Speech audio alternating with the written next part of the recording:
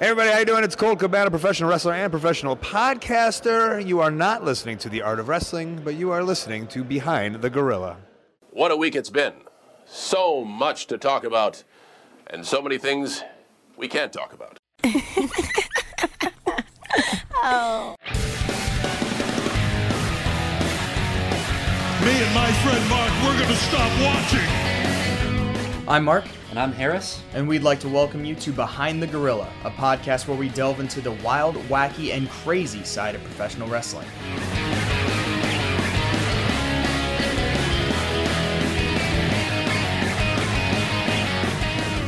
All right, how's it going, everyone? And welcome to a special edition Behind the Gorilla, because Wrestle Kingdom 14 has happened, and so we got to talk about that, because, Harris, I don't think there's ever been a bad Wrestle Kingdom show.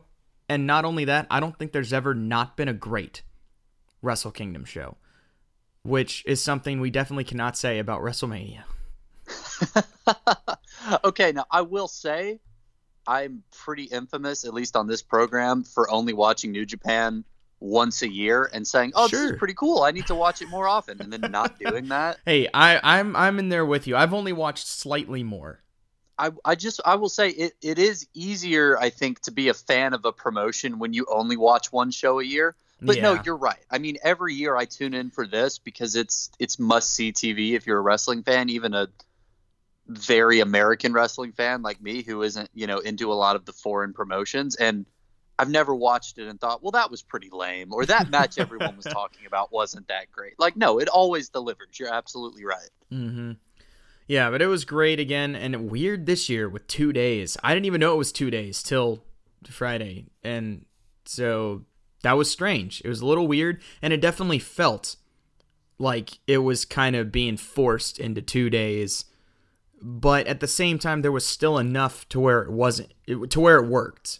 See, this is a show that really won me over, because every year for 2 or 3 years now, as WrestleMania has grown into this 8-hour monstrosity where the crowd is dead for the last 2 or 3 matches, the biggest matches of the year, what should be the season finale for WWE. Every year there's a rumor that, maybe they'll, next year, maybe they'll make it 2 days. Maybe they'll split it. Maybe they should split it. And I always think, no, that's a bad idea. Just make it shorter and cut some people. This 2-night format works. At least, and when it's like the show, I feel like, because people have a lot more patience for it.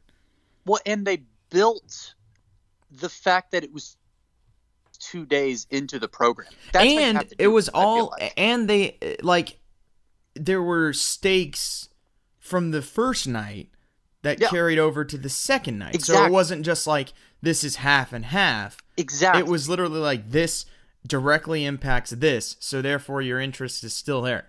Exactly. It was 2 parts of one whole show. Because the way I'd always pictured it is, if you split like WrestleMania into 2 days, you're going to have day 1, which is most of the stuff that doesn't matter, and then day 2, which is the stuff that does matter. Or at least that's how it's going to feel. That happens with 2-part movies as well. Yeah. Which is why something like Endgame and Infinity War were so great, because Infinity War was just amazing, in and of its own, probably even the better movie. So when you're able to do that, it's really something special.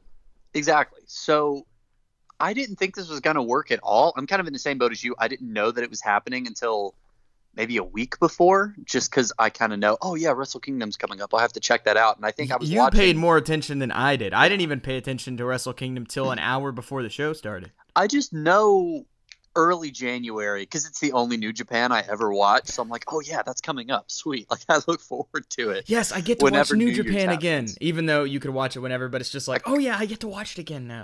Well, and this is the one thing that I know about and can reliably get to, and there's just so much of it. It's hard to keep up with. It's very confusing because New Japan's not like, all right, it's every week on this day, and this. It's like it's very all over the place. It seems like anyway. So, okay, the dirty little secret before we get too much further into this, I haven't finished night 2 yet.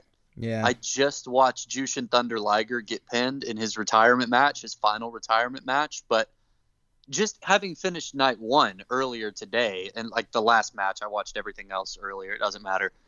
And seeing all of the different ways that different matches are going to build into this match and that match. Like the main event being the what do they call it? The double dash for the gold or something like that. It's something it's very Japanese in the way that they talk about it. But okay, here's the Intercontinental title match. Here's the heavyweight title match. The winners of these two matches are going to face each other for the other two matches. Like, it all has built to this moment. So the second day doesn't feel like the second half of one show. It feels like an even grander, for lack of a better word, like more ultimate story. You know what I mean? Yeah, no, I totally agree. But so interesting with this show, before we start talking about it, I was telling Harris before, Harris said, when did you text me? Like a couple days ago about Wrestle Kingdom? Yeah, something like that. Because we were talking about, there was a hardcore show in Athens. Right, you were saying, hey, we should go to this. And I just, between all the driving I did for the holidays, this was the first day that I'd been back in my apartment, and I didn't want to drive up to Athens on short notice. Me and Harris are the worst wrestling fans ever. We live in Atlanta where there's like 30 different little promotions within like an hour and a half drive, and we've been to 0 of them. I appreciate. I now, to be you would fair, just throw me under the bus. No. That's definitely not all you, because at least the past 2 or 3 times I've found a show, it's like, oh, it's literally on like, you know, I'll have like one day in a like Friday, Saturday, Sunday where I have something going on, right. And it's like whatever day that is the day there's a wrestling show. So it's like, oh, okay, I'm free Saturday and Sunday. Oh, there's a wrestling show on Friday. You got to be kidding me. Or, oh, I'm free on Sunday. Oh, there's a wrestling show on Saturday. You know, it's been like that for the past like couple of months. It's annoying. Right, but what I said was, okay, well, we can't go, but we'll still have plenty of wrestling to watch this weekend because this weekend is Wrestle Kingdom. And I'm pretty sure that was when you realized that this weekend was Wrestle Kingdom. Yeah, I wasn't paying attention, and I was like, oh, yeah. That's this weekend. And then I still forgot about it. And then like an hour and a half, this was now Friday night, or I guess that early Saturday morning. I was not planning on anything. I'd like finished a movie. It was like 1 a.m. And I was like, oh, okay, it's time for bed or whatever else. And I saw something, I don't remember what it was, but somehow I saw something was like, wait a minute, Wrestle Kingdom is today. I was like, I think Wrestle Kingdom is today. It's either today or tomorrow. Let me look this up, because if it is, it probably starts like 3 a.m. Looked up, I was like, oh, it starts in an hour and a half. Yep. Okay. And then I kind of paused for a second, was like, sure. And then signed up for New Japan World again and proceeded to be up till 8:15 a.m. watching the first night of Wrestle Kingdom. So now I got another story about last night for the second night, because... All right, so I was looking it up, and I was, okay, so start at 3, let's look it up, and I don't remember what website it was. Whatever it was said it was starting at 3 again, so I was like, okay, cool. So I went back, and I was like, all right, I whatever, watched a movie. It was like 2-something a.m., and I pulled up Twitter, and they're like, all these match results, and I was like, what's going on? And then I looked, and the show was like half over, and then I looked up, and someone on Twitter was like, no, it started at 1 today. How do people know when this starts? And why would you change the start time on back-to-back days? It doesn't make any sense. And the website I looked at was wrong, and I wish I remembered what it was, because I would trash them on here. So I missed the first, 4 matches last night, and I had to go back, and I watched today. I watched Jushin Thunder Liger's last match. Mm-hmm. I skipped the tag team match because I didn't have time. And then I watched the Zack Sabre Jr. and Sonata match. And then when I turned it on, it was like right at the end of the U.S. title match with Juice and Moxley. So I haven't seen that whole match either. But man, I was mad. That does make sense, though, because I'm watching it now. Like I said, I just finished the first match. And you can see daylight filtering in through the Tokyo Dome, which I've never seen before. And I never realized what the crowd looks like and what the inside of the arena looks like, because it's so well lit that the lighting is on the ring. You can't see the crowd. I didn't realize everyone in the building is sitting on the floor. until just now because it's still daylight because they started the show 2 hours earlier. That's really fun. Right. Which I'm happy they did because I was able to go to bed at like 5:45 instead of 8:15. But I just wish I knew about it ahead of time. Oh, well. I mean, that was annoying. Even with a 2-day show, the cards are so long that it's almost better to just see half of it just because you're more invested. Well, that is a fair point. That's a fair point. There was just stuff that I wanted to see, like Liger's last match. And Zack Sabre Jr. is one of the most fun wrestlers to watch because he's just the most technically outstanding wrestler in the world right now. With a gun to my head. And he makes up half of his moves. Like he wrestling moves are fairly common. I mean, even you have the slight variations in some finishers and stuff like that, and every now and then someone comes up with a cool thing. But in general, the way a wrestling match is wrestled is pretty much the same for the most part. And his are not. He's doing like basic moves. Like, I have no idea what he's doing. He twisted the guy into like 9 knots. How is he not dead? Like he's a lot of fun to watch. You're right, and I agree. And I went ahead and skipped to this match, so I'm watching their entrances now. Because if you didn't watch the tag match, I'm certainly not going to watch it. I don't even know anybody in that. Well, yeah, I agree with everything you just said, and also with a gun to my head, I'm not sure I could tell the difference between Zack Sabre Jr. and Will Ospreay. Like, they occupy the same space in my mind. Like, indie wrestler, British, really, really good. Great. One can jump 30 feet in a single bound, and the other one can twist you into 9 pretzels in a second and a half. That's kind of the difference. By the end of the day, by the end of this show, I'm going to have a better idea of the difference. Like, I know they're different people, and I know they do different things, but I don't, like... Yeah, like I said, they kind of occupy the same corner of my brain, so... But, anyway, so going back to day 1, obviously you start off with Jushin Liger in the big 8-man tag match, which there were 3 of them in a row. And I thought that was done great. You have all these old guys, all these legends. Now, I'm not familiar with really any of them, except for Tiger Mask, because I didn't grow up just watching all Japanese wrestling. And it was so funny watching them all come out, because they're old. And they look old, and they're kind of struggling to get to the ring. And they look like, my dad if he tried to go out and wrestle. And I was like, all right, well, we'll see. Obviously, they're all friends and longtime people. So I get it. That's great. Yeah. I'm all for it. They could go. Like, almost every one of them could go. Yeah. And I thought they did a great job of spacing it out. Obviously, it was an 8-man tag, so neither person had to do too much. And I thought it was done really well. And then, he takes the pin by Taguchi at the end. And a bunch of people freaked out on Twitter. Like, what? Why would you have Liger lose? It's like, are you kidding me? Has nobody watched wrestling? You always lose. Well, no, okay, but here's the counterpoint to that, because I didn't know anything about this coming into it. But when I heard, okay, they're doing 2 matches, right? Right. The first night and the second night. And the first night is the big blowout, like all his best friends and all his greatest enemies. That seems like the fun match.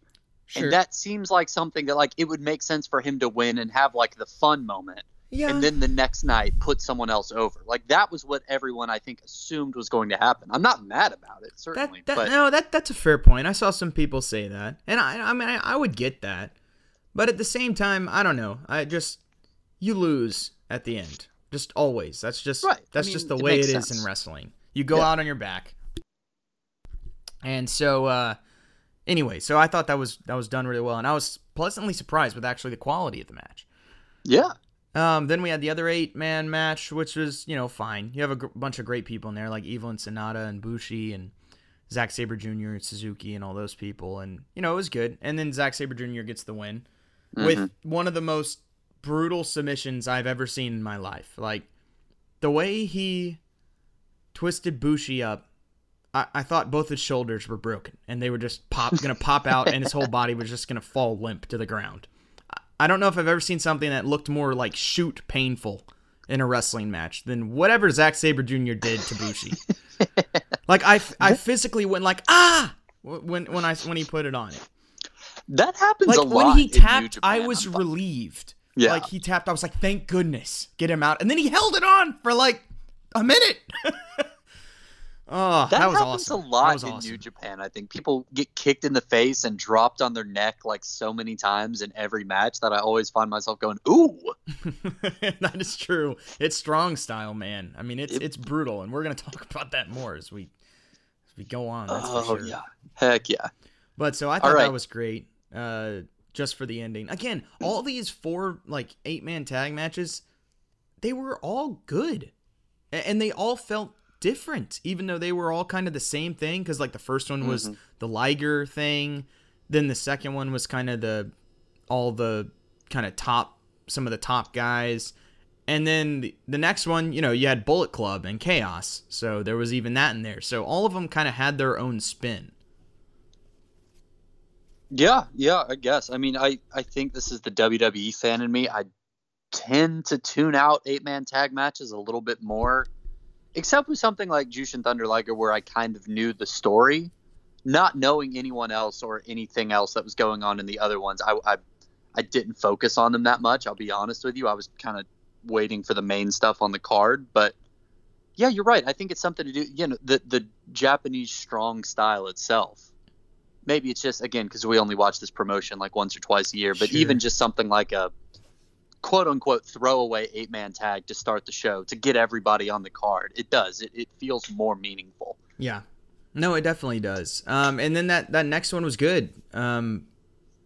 It's just fun seeing Bullet Club, even though they were completely crapped on this whole show, which I get it. I get what they were doing because of the end, but that was kind of weird. But that was a great match too, because you had Ishii finally like suplex Bad Luck Fale, which was a great moment.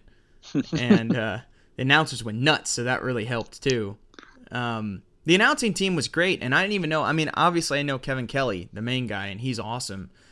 But the other guys I wasn't as familiar with. I mean, obviously Rocky Romero, I know him. He's done a lot of stuff. But the other 2 guys I was not as familiar with, but I thought they all were great. I thought it was a great announcing team.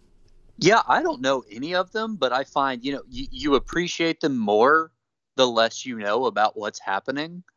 Because it's up to these guys, like they know a lot of the people tuning in, especially from America, are people like me who watch it once a year.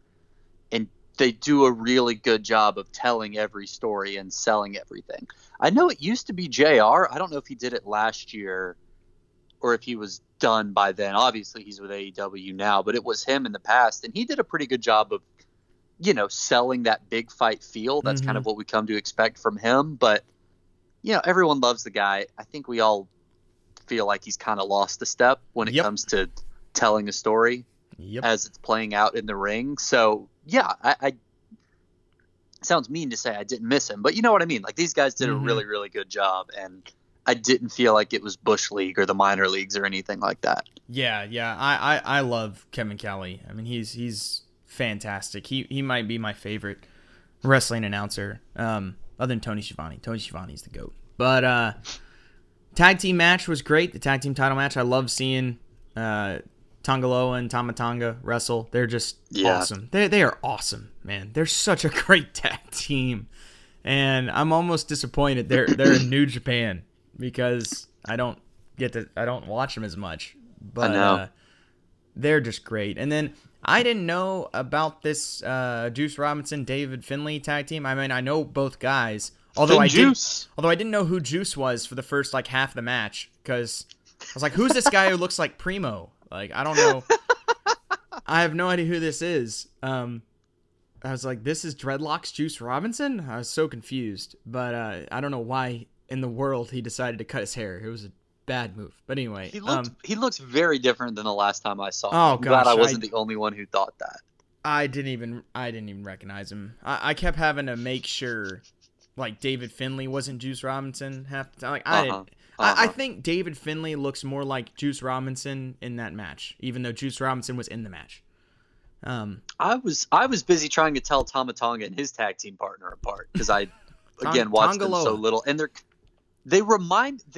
the thing, they're like the New Japan Usos, like they're just really cool and they're clearly Samoan. Right. Well, they're Haku's Haku's kids. Right. Right, that's what I'm saying. Like they are. So I'm sure that their work rate or whatever, like their style is different, but they have a lot in common. That's all I could think of.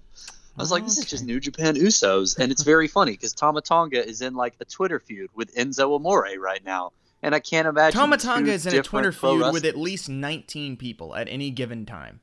Well, Enzo's the only other one that I follow, so I see both of them going back and forth at each other. And I'm just like, man, y'all are the most different people in this business. Yeah, that's fair enough. And then, of course, David Finlay, the son of Fit Finlay. Well, that makes sense. WWE. So Hornswoggle's brother, yeah? No. Remember, Hornswoggle was not Finlay's kid. He was Mr. McMahon's kid. We talked about that on an episode of the show. Look that up. Actually, don't. It was horrible. That's the terrible angle. Never mind.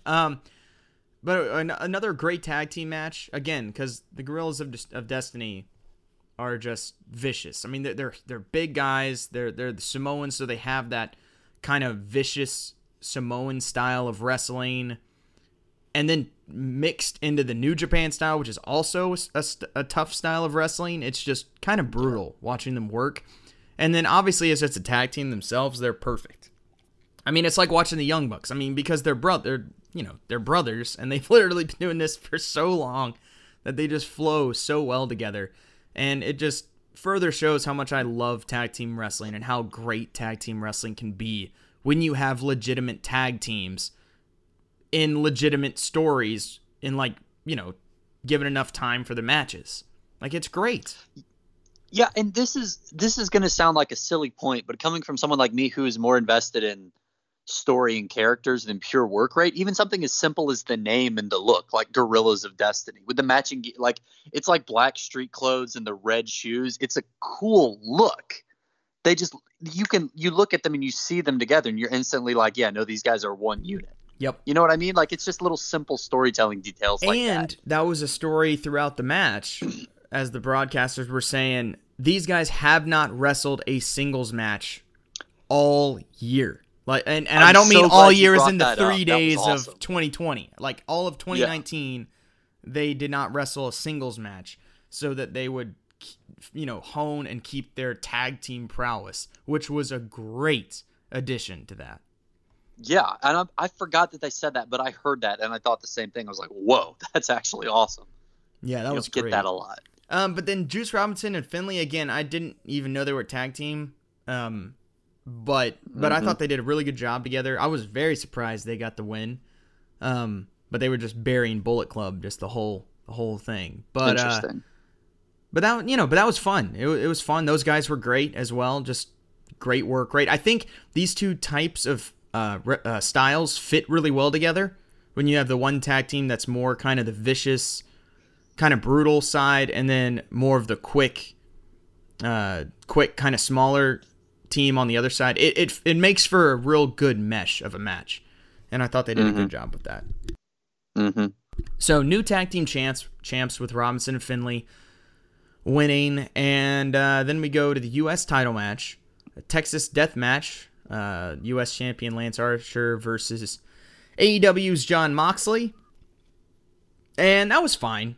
I mean, a lot of people liked the match more than I did. I thought it was... I didn't think it was really anything special. I just thought it was good. It was a good kind of hardcore match, but not really. And it's a hardcore match for New Japan standards, for sure. But the best part of that match was the end. That Death Rider through the two tables was just fantastic. That was awesome. It was gnarly, wasn't it? I thought Archer had been impaled and was dead on that table because it broke up on him. Yeah, and he landed on it real weird. Like his back landed on the part that pointed up. No, his stomach. His stomach was like on the corner down. And like to where his feet were like off the ground. So he was like just dropped as it broke, like right on that. And it like sliced his arm, like the table and everything. It was gnarly. That was awesome. That was an awesome ending. But I thought the match was fine. Like both guys did a good job. I think there's a difference. Like it didn't feel like, this might sound like semantics. it didn't feel like a hardcore match so much as like a street fight. And I know those could be kind of the same thing. When you call it a Texas death match, it didn't really seem like a Texas death match. Yeah, but if you're from Japan, it probably seems more exotic to call it that. Well, I mean, Japan has plenty of wild, insanely brutal wrestling, but just New Japan doesn't. Right. Well, and they want to keep it sort of sportier, which is why, again, it's a weird distinction, but to me, it felt more like a street fight. Like it was brutal and weapons were allowed, but it wasn't a total like barbed wire, light tubes, table on fire sort of match, which is fine. I think for something like New Japan, which wants to be more of the sports side of wrestling and less of like the CZW side of wrestling. And I appreciate that, like, I think in a more insane match, like I think the fact that it was a little bit muted, like it wasn't as hardcore as his match with Kenny Omega, for example. But I think that allows like the better spots, the bigger spots to be sold a little better. Like I was kind of scared. I'm glad that table spot ended the match because you're right. It was a crazy moment and a crazy bump. But I really kind of thought, oh, well, geez, he's going to kick out and they're going to try to top this. No, like it's okay. He got DDT'd through 2 sets of tables. He's dead. That should end a match. You know what I mean? Like it kept some sense of scale. So I enjoyed it. I think it was a solid Moxley hardcore match. I mean, it wasn't anything we haven't seen before, but it was still good. Yeah. And I like to see him holding a New Japan belt. That's exciting. Yeah, that was interesting. So that was good. Then we had the Junior Heavyweight Championship match, Ospreay and Hiromu Takahashi, which now you have to say both names because there's another Takahashi in the Bullet Club, and it's very confusing. But that match I thought was great. A lot of people, this was their favorite match of the whole Wrestle Kingdom. The one issue with this match, and it was an issue the entire show, I don't know what was going on with the referees, but it was the worst counts I've ever seen in a wrestling match in my entire life. And it had to have been on purpose because it was the whole 2 days. But this match, with whoever that ref was, it wasn't Red Shoes. With whoever it was awful. Where they would literally, you'd go for a pin, and the ref would go 1, 2, and would pause. The ref would pause before he would then even start a 3 count. And the person who's waiting, like a sign of a good wrestling kick out is you kick out like as the hand's coming down, like at the last second. So the wrestlers, especially like Ospreay, would be waiting for that, and the ref would stop before he even started to count 3. So you'd have like a half a second where he's not kicking out and the ref is not counting, and you're like, the match should be over. Like, the match should be over. Didn't kick out. Why didn't you count it? And then that happened like 6 times in this one match. It happened throughout the whole show in various ways, but this match, it was awful. It was awful. It happened that bad so many times where it would just be like, ref, why aren't you counting? He hasn't kicked out yet. Like, why did you not count 3? And it really hurt the match for me because I couldn't stop noticing that. But other than that, both the other guys are great. I mean, Ospreay is the legs of a springed monkey. I don't even know. But, man, it was awesome. Put that on a t-shirt. Oh, please. Legs of a springed monkey. But anyway, I don't know if you noticed that. You probably didn't, Harris. But it was very annoying. But congrats to Takahashi, who wins the title. That was big win for him. But a great match. Other than that one, the reffing. Yeah, I guess I was distracted by all the flips. You're right. I didn't think about it too much. This is a different question that I have, but I noticed it. I think in the Moxley match. No, it wouldn't have been the Moxley match because that was a death match. When they're counting countouts, like when they're counting to 10, at least the one match I noticed where they did it a lot, the refs were counting in English. Yeah. Is that normal? Weird. Or is that because the 2 participants in the match spoke English? I didn't understand that. I think they did that for every match. Yeah, that's what I thought. So, then, you hear the PA announce it after the ref says it, so the crowd knows. Yeah, which is kind of cool. I think they just also counted said in English. I just thought that was kind of funny. Yeah, it's weird. I think they just do it in English because I've always heard them do it in English in New Japan stuff, which is, well, maybe not always, but I feel like for the most part, which is kind of weird to think about, but I don't know, it's fine with me. I can't count in Japanese. Right. I mean, it's nice that they all learned how to do it, I guess. Yeah, it is. Although, I mean, I think speaking English is fairly common for a lot of these type of companies. But it's a funny transition because, you have the commentary team and they're good, like we discussed. And then you have the video packages, which are just the most Japanese thing in the world. And there's subtitles, but they're Japanese subtitles. Right. So it doesn't I don't know what's happening. I need the commentary team to be unless good there's because an I English see videos wrestler of the participants in the match video, and I'm like, I don't know what's happening. Unless there's a wrestler in the video, an English wrestler in the video package, right? I have no idea what's going on. Right. And then they'll be talking back and forth to the other guy who's cutting a promo in Japanese. I'm like, all right, well. I don't know. So that is funny. It wasn't funnier than hearing Kazuchika Okada say "ask him, ref" in English in the championship match, which was just amazing. One of my favorite moments of the whole time. But that's a fair point. Yeah, they don't censor in the Moxley match. What is that guy's name? His slogan was "Everyone dies," right? Yeah, Lance Archer. Yeah, so at one point he turns to Moxley and goes, "Everyone effing dies," and they don't censor it or anything. No, they don't censor Japanese, anything. So they don't care if you don't speak English. You don't know what he's saying, but you can hear him cussing Moxley out under his breath. Oh yeah, you can always hear that in New Japan shows. It is quite funny. But again, a great match. Ospreay's so much fun to watch. He really is. For me, it can go overboard with him. He's the height of the flip-floppy, no-selling type thing. Yeah, for sure. But he's so good that he can do all that. Kind of like the Young Bucks. They do that all the time, and that is a part of them I don't particularly like. But they're also some of the best at actual wrestling, too. So when they do that, it's amazing. Ospreay's the same way. He chooses to, do that kind of stuff sometimes. But I didn't really feel like that was a whole lot in this match. This match felt much more like just a real match. But then with some of those cool high-flying elements, of course, as well. But I didn't think they ever went too far with that. And I thought it was a really good balance. Yeah, I think for a show like this, and I'm not super familiar with his work, as we've discussed, but with a New Japan Wrestle Kingdom match, he's going to bring it down to earth a little bit. The worst example I always think of is that spot fest that he did with Ricochet that ended up going viral and was on SportsCenter, where they were just doing backflips around each other. Right, the ballet, the 30 ballet seconds. Match. Sure. Ooh, that was bad, and I'm glad that his matches are not like that.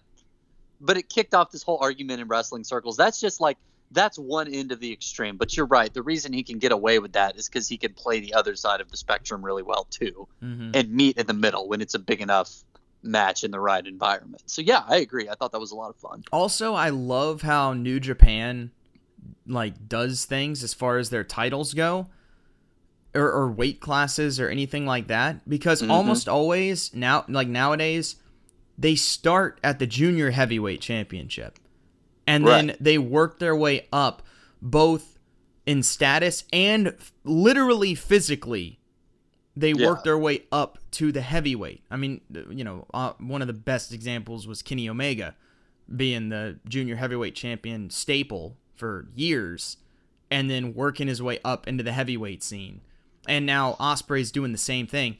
And I would not be surprised if we see him in that same position in a year or so, where he's up there in the main event of the heavyweight titles. Yeah. Because he's that. And what I'd love about that is I remember hearing this on a YouTube channel where they discuss New Japan in passing every few months or whatever. There's a couple people that follow it, but they don't cover it regularly. But they pointed that out and they explained that maybe 6 months ago. And they said, oh, yeah, I think Will Ospreay is going to start to try and challenge and eventually move up to heavyweight. And that's still happening. It's been almost a year since I first heard that, and it's still in progress. They haven't already done it. They didn't do it in 3 months. They are really letting it cook. That's what I really enjoy about New Japan. Mm-hmm. The other cool thing with this match, just real quick before we move on, because we do need to move on. The story was Takahashi. He had like big neck injury, like a neck injury, so he's been out for a long time. So that was the story in this match of Ospreay continuing to target the neck, and it was great. And of course his finisher, that Os Cutter, is the neck. So it worked really well. There was of course the awesome exchange that went viral on Twitter of him flipping in and out of the ring like 3 different times, which was awesome. Yeah. And but anyway, Takahashi wins and is the new junior heavyweight champion. Intercontinental Championship match: Jay White, the champion, and Tetsuya Naito. Another great match. You have the leader of the Bullet Club, Ultimate Heel, a guy that's just perfect for hating, in Jay White. And then, of course, he's with Gato, so it makes it even worse. And another person, very easy to hate. And Naito, who's trying to, he's trying to do it again. He's never quite gotten to that mountaintop, and he has to now go through 2 different guys to get there. And another just perfect setup for a story. And I thought these guys put on a really good match. Yeah, I think this was my favorite match just because, again, not being as invested in the work rate as a lot of people. These were the 2 people that I knew the most about. Not that I know a ton about anybody in Japan, but I know Naito. I remember him from the last 2 or 3 WrestleManias. I think he's got this really unique look and charisma about him that just makes him click. And the commentary team did a really good job putting that over too, saying he's like one of the most beloved people in Japan, that sort of thing. Also, I know who Jay White is because you may remember this. When he first beat Okada for the heavyweight title, that was when I realized that every time they said Jay White, I was picturing Jay Lethal and that they were 2 different people. So this was the first Jay White match I've seen knowing who he is and what he looks like. Okay, I forgot about that, yeah. So I enjoyed it a lot for those reasons. I felt more invested. I knew who these people were. I knew the general storylines, like you said. Ultimate heel, Bullet Club leader versus like everyone's favorite. Not quite an also-ran, but he isn't Okada. He isn't Omega. You know what I mean? He has to really fight to get to the top. Yeah. And has had chances that And also, I mistakenly saw the card for day 2 and thought that Jay White won the match. So I was watching it, and then when Naito won, I was like, yes, awesome, okay.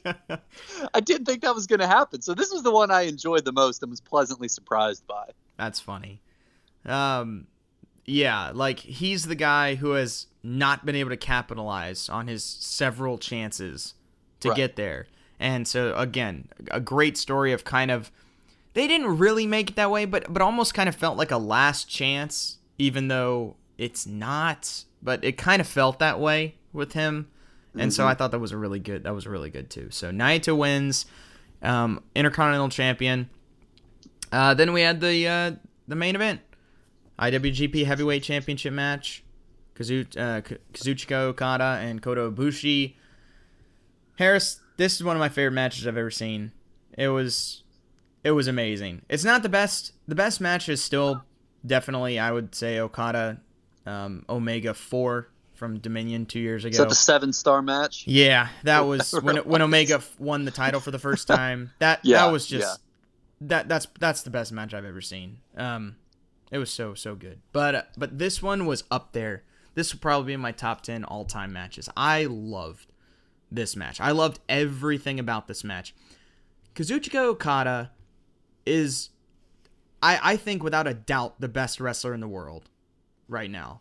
And I think he's one of the best all-time already, and he's 32 years old. This is his 7th Wrestle Kingdom main eventing, and he's 32. I think he's the longest combined reigning heavyweight champion in New Japan history. I could be wrong about that, but he's held the belt, right, I think 4 times. I think this was his 4th reign. And I mean, like, 2 of his reigns were like a year and a half or 2 years long and stuff. Like, he's the guy. He is the guy. And I don't know if there's anyone better. Like, right from the start, when this guy just walks down the ramp, he just has this, like, aura about him of this is a legend. And it's just so cool. And I don't think there's anyone else in wrestling right now that has that, if you know what I'm talking about. I do. I think some of that, again, comes back to the fact that New Japan is such a sport-focused wrestling promotion. And it's not all about the work rate, but a lot of it is about the work rate. Right. And when you have somebody who, like you said, if he's not the best person in the world, he has the opportunity to show it off the most on a most consistent basis in the highest profile spot in the wrestling promotion. And he always delivers. That features work rate the most, and he always delivers. No matter who it's with.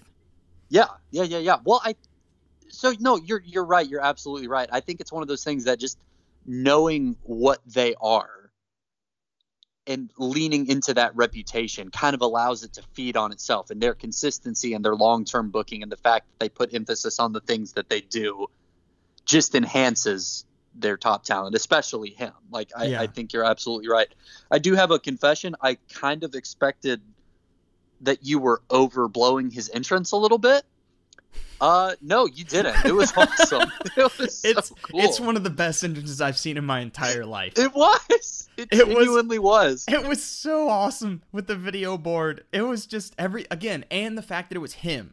Like, he is the best. He is the champion of the promotion. Like, everything about it made it just one of the coolest things I've ever seen. Yeah. It was great. That was a lot of fun. I tweeted out a GIF of it, and it went viral, and it got liked like 200 or for viral for us is like anything, I was gonna say what viral for us is anything over 10 likes, and this was like 260 something likes that I got for my GIF of that entrance, because it was so cool. I could watch that all day.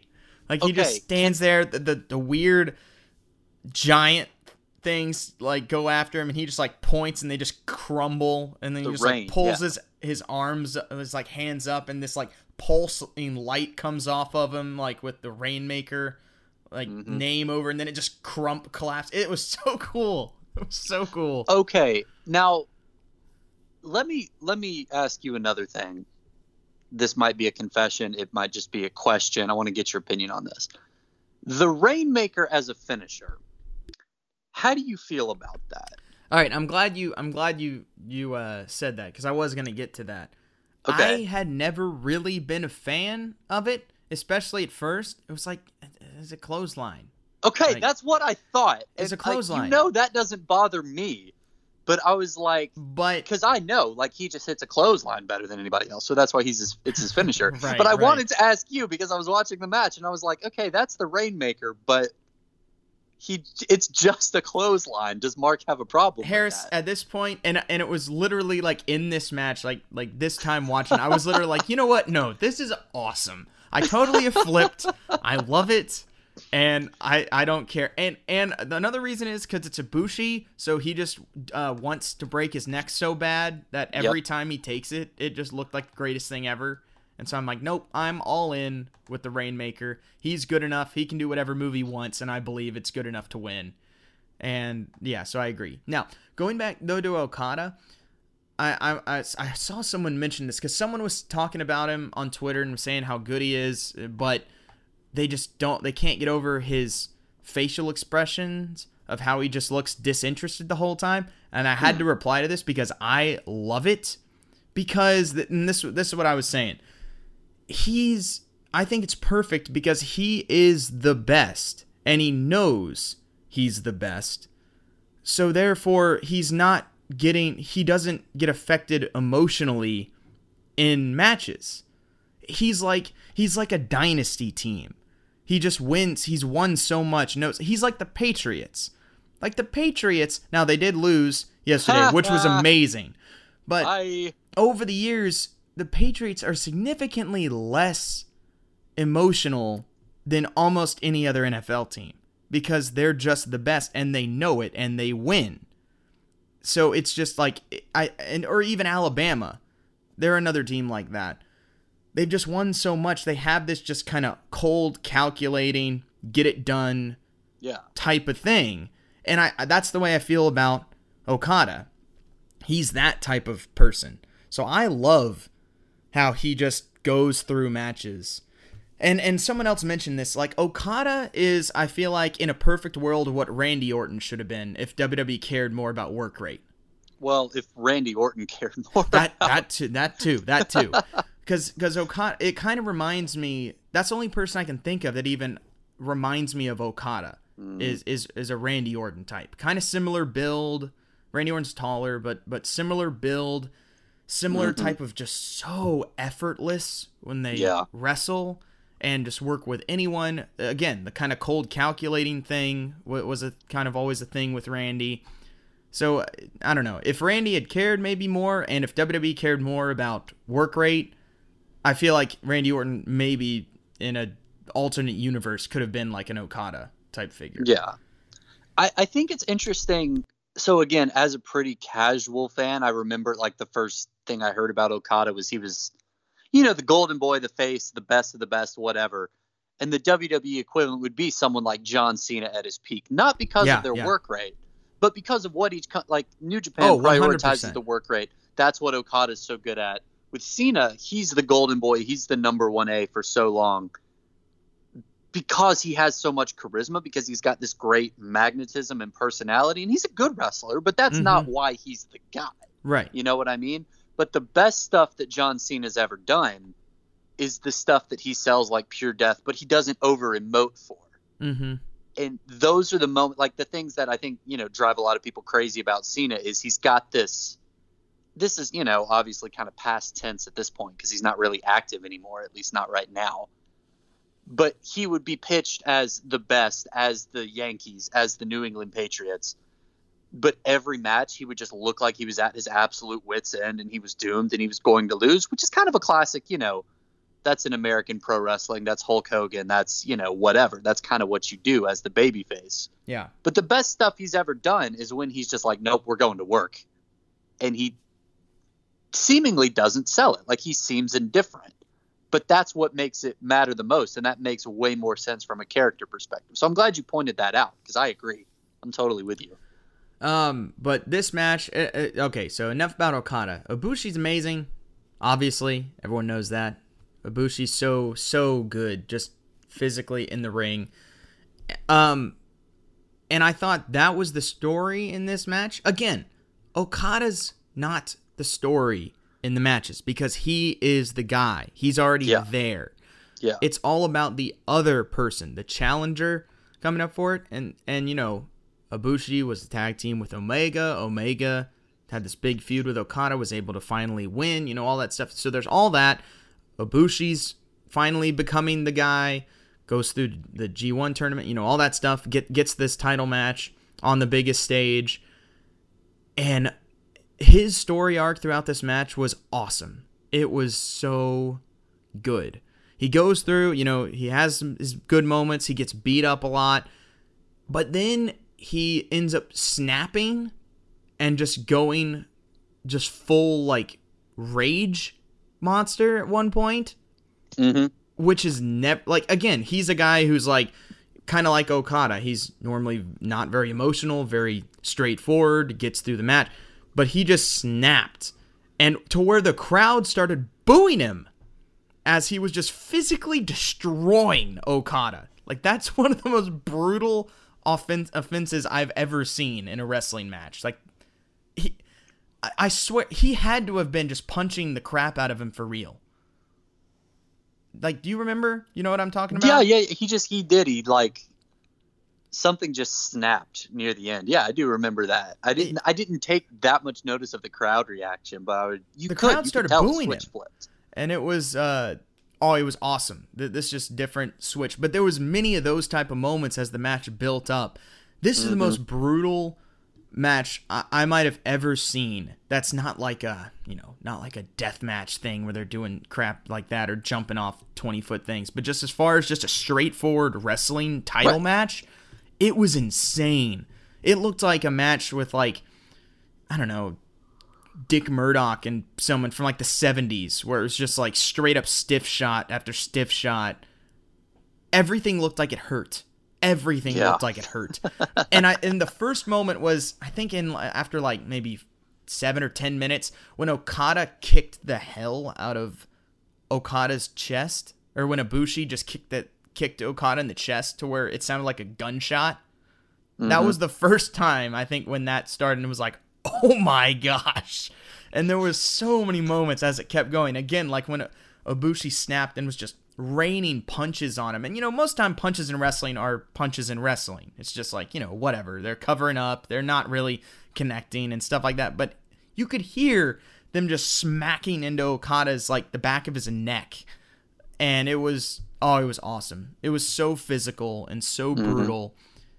And I enjoyed this match so much. You had the awesome moments with, like, the pile drivers, like, on the side of the ring, the DDT on the outside that Okada hit Ibushi with onto the floor. Like, everything looked good. You had great high spots with Ibushi diving out of the ring. There was several of those. Like, it just had everything. It had everything you could possibly want from a title match. And then you add the classic New Japan at the end when a million finishers are just hit. And this is the time when that's okay, Harris. Not on the weekly second match of Dynamite, but at Wrestle Kingdom in the title match, be all end all. I'm all for it. I'm all for kicking out of finishers in that situation. But this situation alone. And it worked. It worked here. You had Ibushi kick out of... Everyone thought it was for sure done with Rainmakers, and then he comes back on the offensive, hits his awesome finisher, that V-trigger knee, but where he holds his hands and then just drives him into his knee.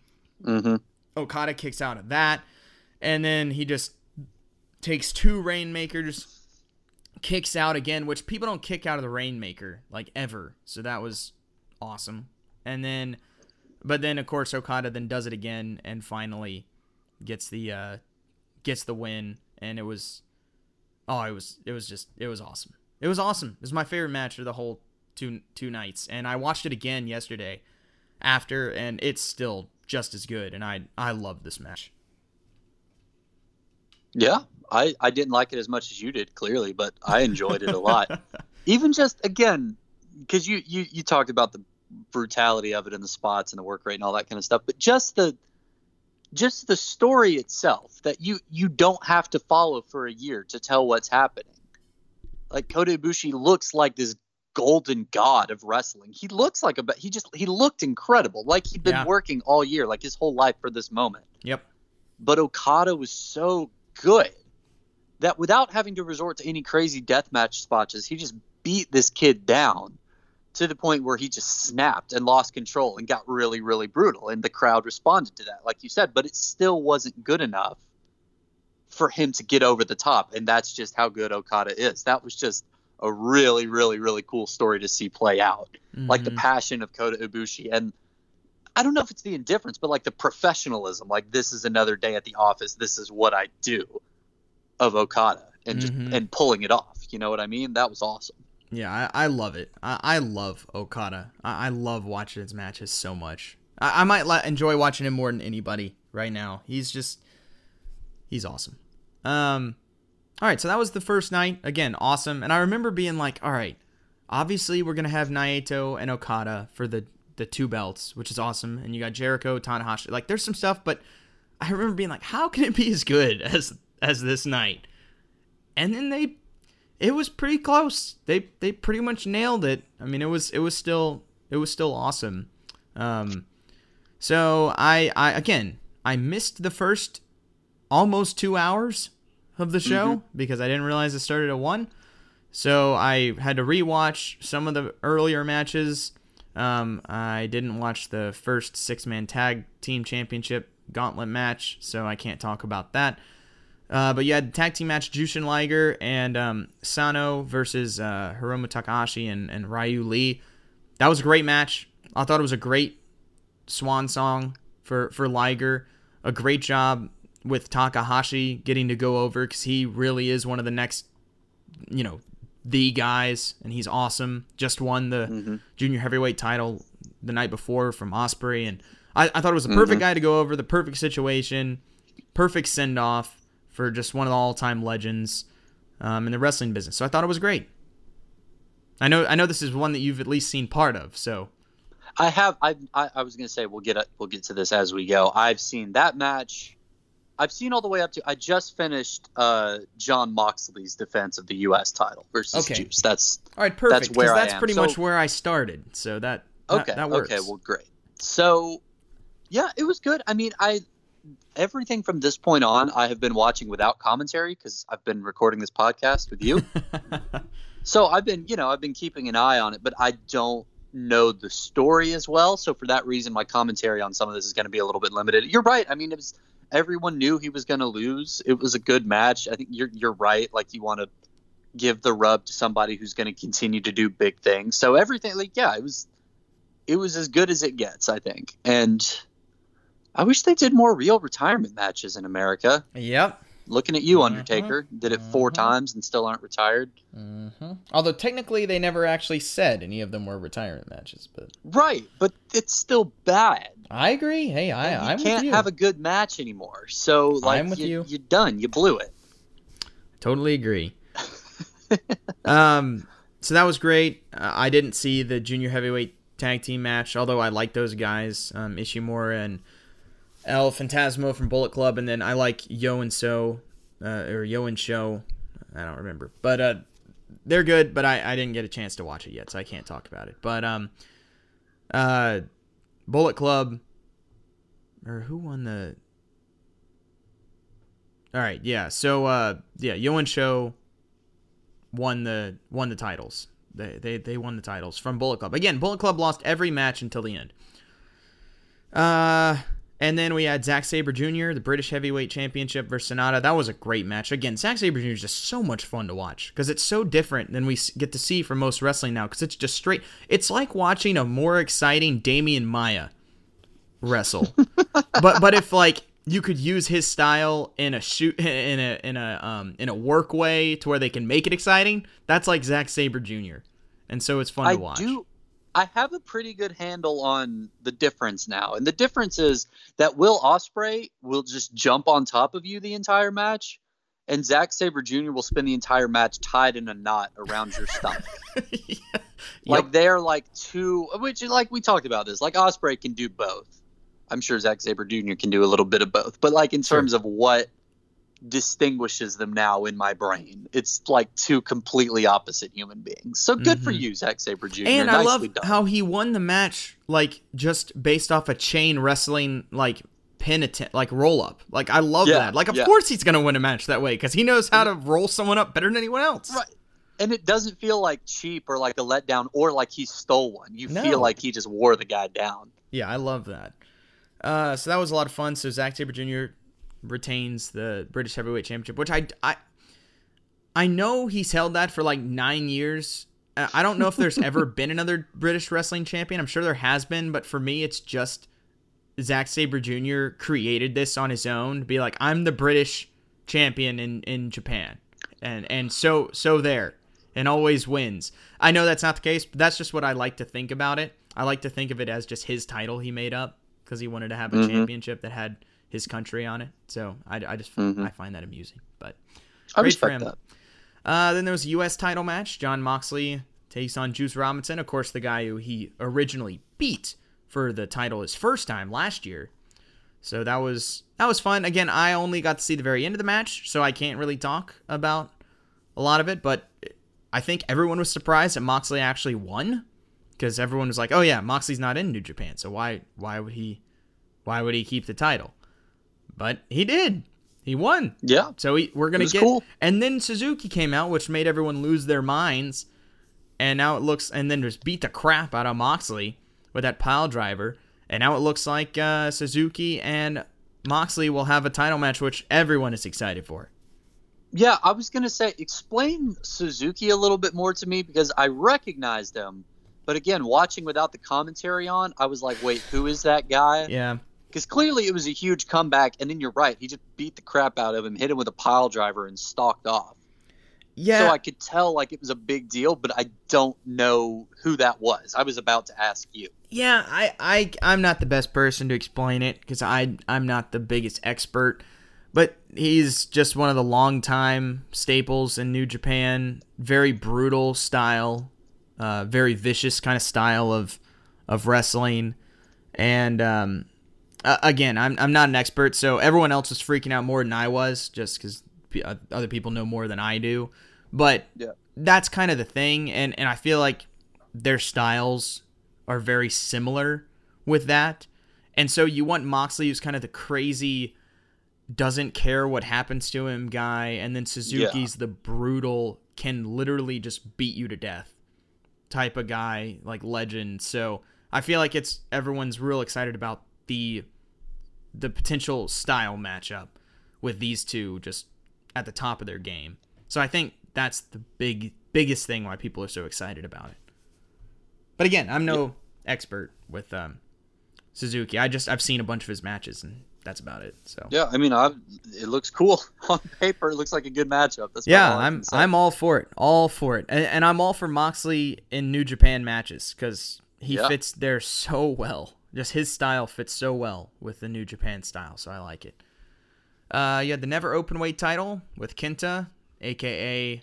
Hideo Itami from NXT and 205 Live, which never really panned out in WWE. I forgot he was on 205 Live. And he's back with Bullet Club, and he was the Never Openweight champion, but lost to Hiroki Goto, who I feel like is just always the Never Openweight champion. He's won the title like 160 times. I don't know how many, but I feel like he's just always in Never Openweight title matches and always wins that title. That is okay. I haven't seen the end of this match yet. I don't really mind that you spoiled it because I don't. I'm going to spoil all of it. Sorry.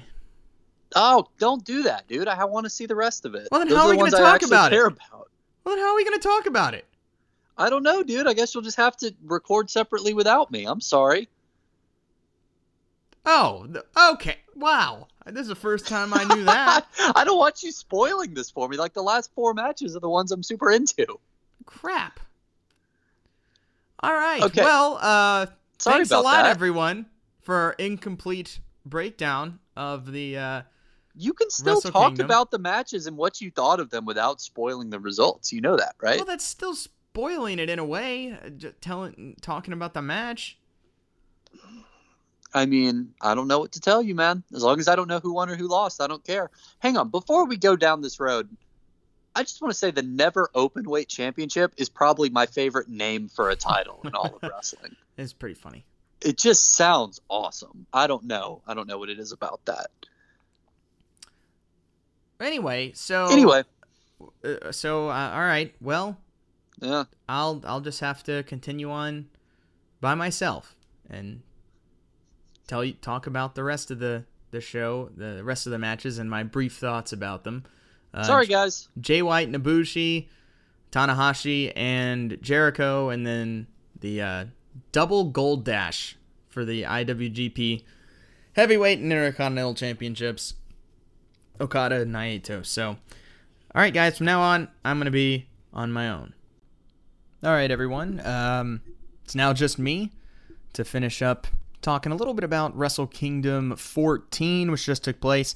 You listen to me and Harris review it, but then Harris hadn't seen these last few matches, so I don't want to spoil it for him. So I'm just going to talk a little about him myself, just a little bit, just to kind of give my thoughts on him, because overall, really great show and some great matches here. So we finished with the Never Openweight Championship, Kenta losing the title to Goto, and now it's time to move on to Jay White with Gato versus Kota Ibushi, the two losers of the 2 title matches from the first night. And another really solid match. A lot of cool stuff in there. Again, I really, really like Jay White. A lot of people don't like him. I think he's perfect. I think he makes himself unlikable, and he does a really, really good job of playing that heel, and he's really good in the ring. I think there's a big, big future with him, especially with him being so young. Actually, he's only a few years older than me at this point, already been IWGP champion and head of the Bullet Club. And it was, he picks up the win over Ibushi, which was nice. It told a lot of stories. One, it kind of resets Ibushi. Like, he's gone all the way up. He got to the mountain, put on an amazing fight, couldn't quite get it done, and then kind of start spiraling now. You can kind of do some sort of reset with him. He's already shown this brutal side, which is very different. We saw that in the Okada title match, and then we saw it in this match as well. He had a few of those really kind of mean kind of mean, vicious moments. So I think that's a good path for him to go on. It's good for Jay White. Bullet Club finally got a win. So it'll be interesting to see what they do with that. Of course, with the ending, with the Bullet Club ending, that throws even more questions into it. So not quite sure how that's going to play out, but it makes everything very excited. I like that Jay White got the win. It was a really brutal ending there with some great moves. The straight jacket, Bloody Sunday, like suplex, and then the Blade Runner a couple of times, which is just brutal whenever he does it. So big win for him. I think it's a nice reset for Ibushi, and it'll be interesting to see the character development that Kota Ibushi goes through, and where Bullet Club and Jay White go from here, especially with the way the pay-per-view ended. So the next match, Tanahashi and against Chris Jericho, the AEW champion. And Tanahashi, of course, if he wins, he gets an AEW world title shot. So there's a lot in here, and a lot of people wondering about it, if that's going to be they made a big deal of teasing the potential door opening for New Japan to AEW with this match, and many things like that, which I kind of thought was a little ridiculous. Like, it can happen regardless to what happens in this match. And then even after the match, Jericho said that anyway, so I thought that was kind of, whatever. Right off the bat, annoying, because New Japan won't play the Judas song. They really won't play any real songs from any of these people. They used Judas back at the first Wrestle Kingdom against Kenny Omega a couple of years ago. But the last couple of shows that he's wrestled there, they haven't done it. They just put on this generic crap over the back, and it's annoying. Whatever the rights things, it's dumb by both sides, I think. I know New Japan is not good at paying rights fees and royalties, but for something like this, I really think people should have been smarter at just getting that done, because it was annoying. Now, I did see people saying it might have been a great heel move for Jericho, just be like, forget it, I'm not giving you guys anything, and I'm just going to have them deal with a crappy song, which is a pretty good heel move, I'll give him that. So if that's the case, well, that's fine. But again, Jericho's just real good. I mean, he's not what he was in the ring. Of course not. He's going to be 50 years old. He can't move like he used to, but I think he does a good job with working through his limitations a lot of times. I mean, he adopted that kind of brawling style a couple of years ago, like with that Kenny Omega match, did a good job with that. This was not that. It was much more of a straightforward wrestling match, which was kind of interesting, but he's still able to hold his own. Of course, Tanahashi also older as well, but he's still fantastic. So the guys were able to put on a good move. Back and forth. A lot of cool Jericho being wild, crazy heel outside moments, more cameras, and more stuff like that, which I liked. A lot of kickouts, a lot of finishers. So all that was good. But then nice ending there with Jericho actually making him tap out with kind of a.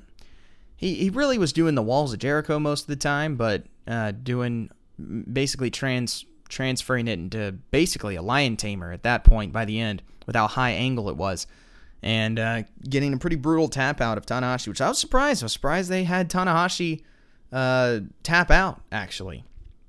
So that was kind of surprising. I'm not surprised they had Jericho win, but I was surprised with the tap out with someone like Tanahashi. But overall, good match. And then moving on to the main event, the Double Gold Dash, the IWGP Heavyweight title and the Intercontinental title.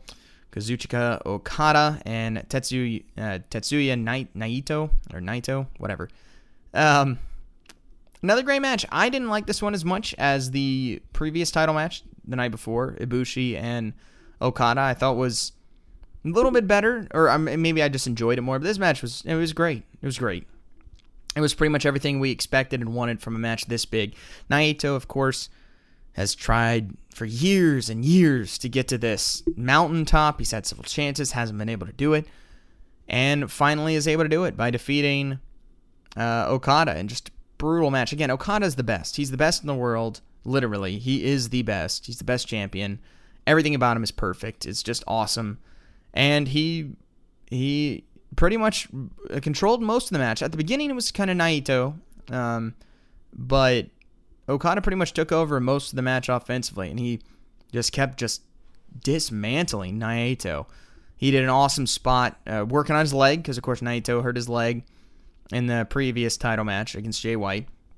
So he worked on his knee a lot. Did an awesome move where he slammed his knee straight through an announcer's table. You don't see Okada do stuff like that. Okada's not one to really go outside and use the environment. I mean, that's not usually his go-to, so I thought that was good. It kind of helped sell Naito as being more of a challenge. Also helped kind of sell Okada feeling it from the night before, kind of wanting to get it done more. I liked that story a lot.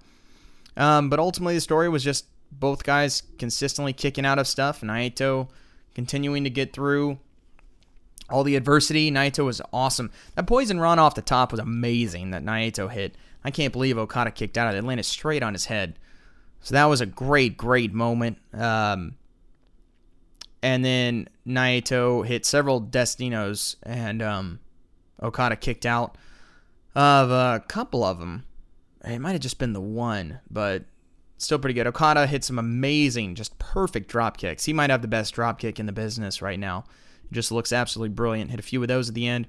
Hit some Rainmakers, and also ended up hitting that spinning tombstone, which is pretty cool. Spinning tombstone, then the Rainmaker. Really thought it was going to be over, but Naito somehow kicked out of that and tried to do it again, but Naito was able to get back into it.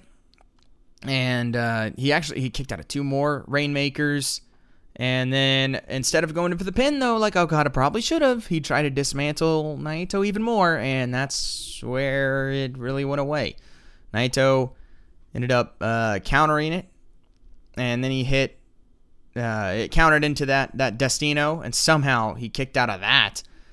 Naito then hit that Stardust Press, which was really cool. But Okada kicked out of it again. I'm telling you, at this point, you have no idea what's going to happen. And then at the end, Naito hit that pile driver, and then Destino again, and then finally pinned him and became the double champion. First ever double champion, and his first time with the IWGP Heavyweight title. Again, such a build-up for him. Everyone was so happy. The arena exploded.